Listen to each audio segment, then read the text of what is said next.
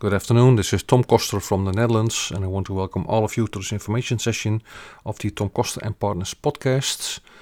Today is about an article from Stanford University with the subtitle, "According to Stanford researchers, large language models are not greater than the sum of their parts."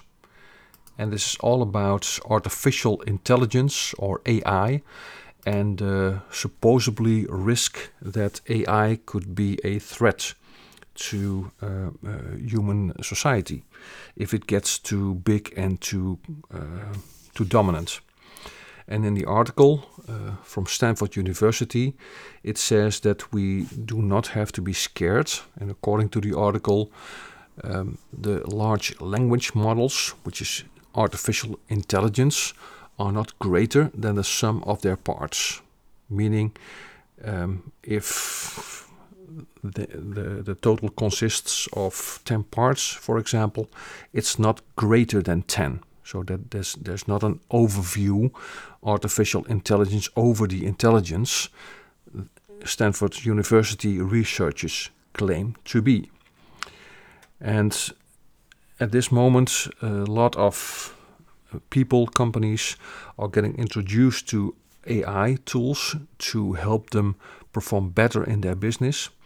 And I'm myself am also communicated to by email from various sources, inviting for webinars or Zooms with quote-unquote experts explaining how AI can benefit us as small business owners. And what I want you to notice is that I'm keeping a very close look at how this is developing.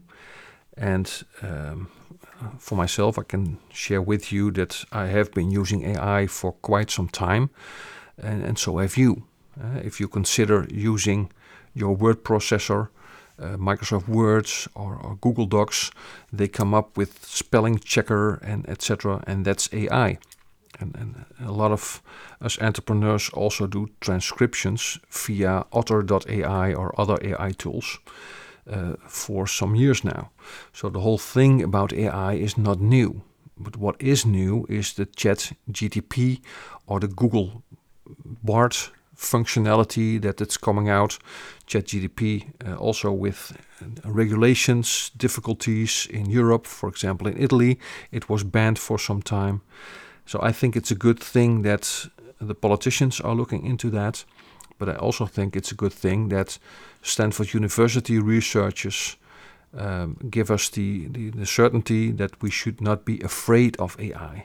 We can move on using AI to help us be better entrepreneurs for ourselves and help more and more of our clients, customers, patients using AI. So that's the message that I have to share and I want to share with you today. My name is Tom Koster, wishing you a great day and bye for now.